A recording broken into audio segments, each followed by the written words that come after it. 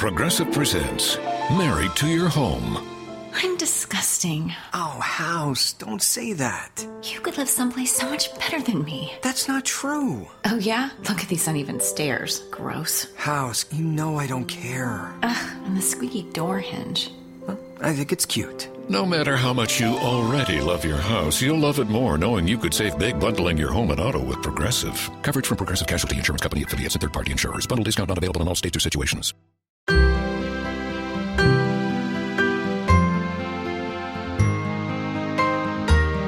Hi kids, it's the Rhedosaurus again.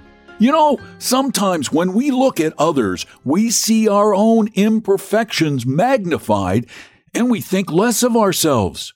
However, we all have flaws and problems, so what really matters is how we treat others. And that's the message of our next story, The Night Moth with a Crooked Feeler by Clara Dillingham Pearson.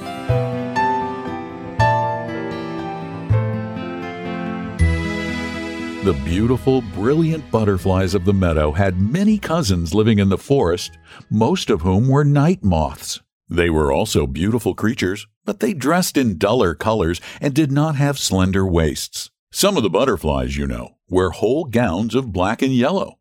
Others have stripes of black and white, while some have clear yellow with only a bit of black trimming the edges of the wings. The moths usually wear brown and have it brightened with touches of buff or dull blue. If they do wear bright colors, it is only on the back pair of wings, and when the moth alights, he slides his front pair of wings over these and covers all the brightness. They do not rest with their wings folded over their heads like the butterflies, but leave them flat. All day long when the sun is shining, the moths have to rest on trees and dead leaves. If they were dressed in yellow or red, any passing bird would see them, and there is no telling what might happen. As it is, their brown wings are so nearly the color of dead leaves or bark that you might often look right at them without seeing them. Yet even among moths, there are some more brightly colored than others, and when you find part of the family quietly dressed, you can know it is because they have to lay the eggs. Moths are safer in dull colors, and the egg layers should always be the safest of all. If anything happened to them, you know, there would be no caterpillar babies.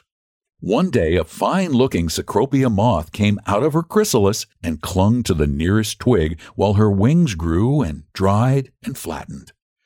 At first, they looked like tiny brown leaves all drenched with rain and wrinkled by somebody stepping on them. The fur of her fat body was matted and wet, and even her feelers were damp and stuck to her head. Her 6 beautiful legs were weak and trembling, and she moved her body restlessly while she tried again and again to raise her crumpled wings. She had not been there so very long before she noticed another Cecropia moth near her, clinging to the underside of a leaf. He was also just out of the chrysalis and was drying himself. "Good morning," he cried. "I think I knew you when we were caterpillars. Fine day to break the chrysalis, isn't it?" "Lovely," she answered. "I remember you very well. You were the caterpillar who showed me where to find food last summer when the hot weather had withered so many of the plants." "I thought you would recall me," he said. "And when we were spinning our chrysalides, we visited together. Do you remember that also?" Miss Cecropia did. She had been thinking of that when she first spoke, but she hoped he had forgotten. To tell the truth, he had been rather fond of her the fall before, and she, thinking him the handsomest caterpillar of her acquaintance, had smiled upon him and suggested that they spin their cocoons near together. During the long winter she had regretted this. "I was very foolish," she thought, "to encourage him. When I get my wings, I may meet people who are better off than he. Now I shall have to be polite to him for the sake of old friendship. I only hope that he will make other acquaintances and leave me free. I must get into the best society." All this time her neighbor was thinking, "I am so glad to see her again. So glad. So glad. When my wings are dry, I will fly over to her and we will go through the forest together." He was a kind, warm-hearted fellow who cared more for friendship than for beauty or family. Meanwhile, their wings were growing fast and drying and flattening so that by noon they could begin to raise them above their heads. They were very large moths, and their wings were of a soft dust color with little clear transparent places in them and touches of the most beautiful blue, quite the shade worn by the peacock, who lived on the farm. There was a brown and white border to their wings, and on their bodies and legs the fur was white and dark orange. When the Cecropias rest, they spread their wings out flat and do not slide the front pair over the others as their cousins the sphinxes do. The most wonderful of all, though, are their feelers.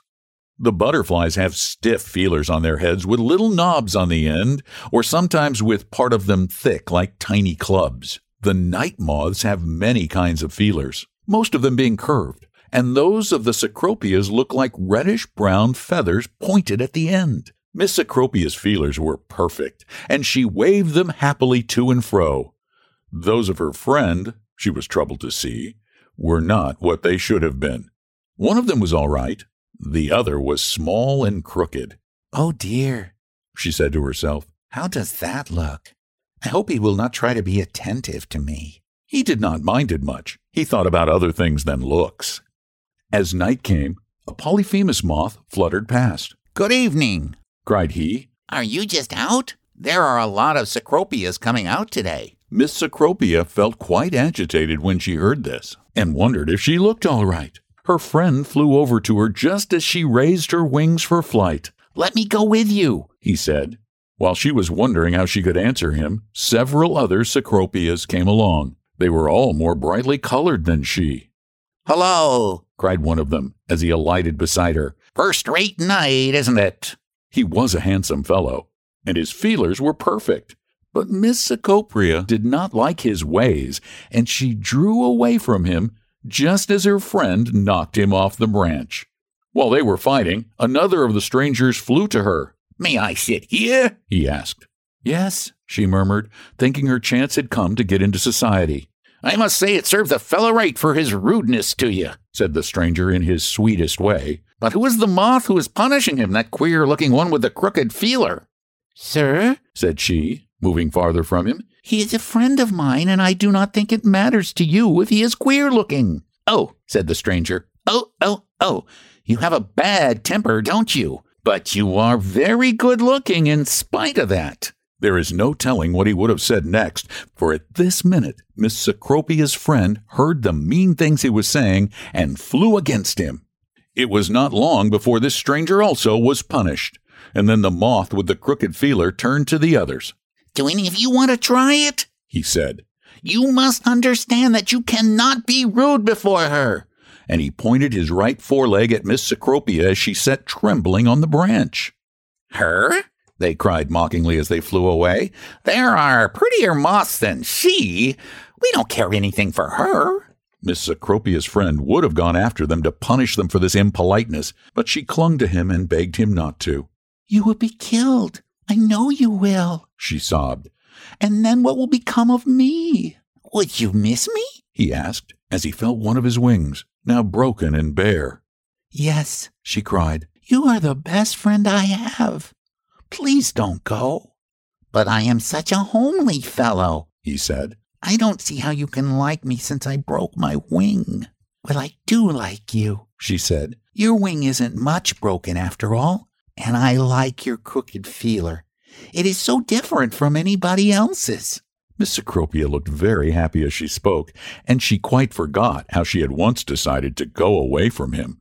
There are some people, you know, who can change their minds in such a sweet and easy way that we almost love them the better for it. One could certainly love Miss Cecropia for this, because it showed that she had learned to care more for a warm heart and courage than for whole wings and straight feelers. Mr. Cecropia did not live long after this, unfortunately. But they were very, very happy together, and she often said to her friends as she laid her eggs in the best places, "I can only hope that when my caterpillar babies are grown and have come out of their chrysalides, that they may be as good and brave as their father was." Yes, kids, it doesn't matter how you look. It's what's inside of you that counts and how much you care for others.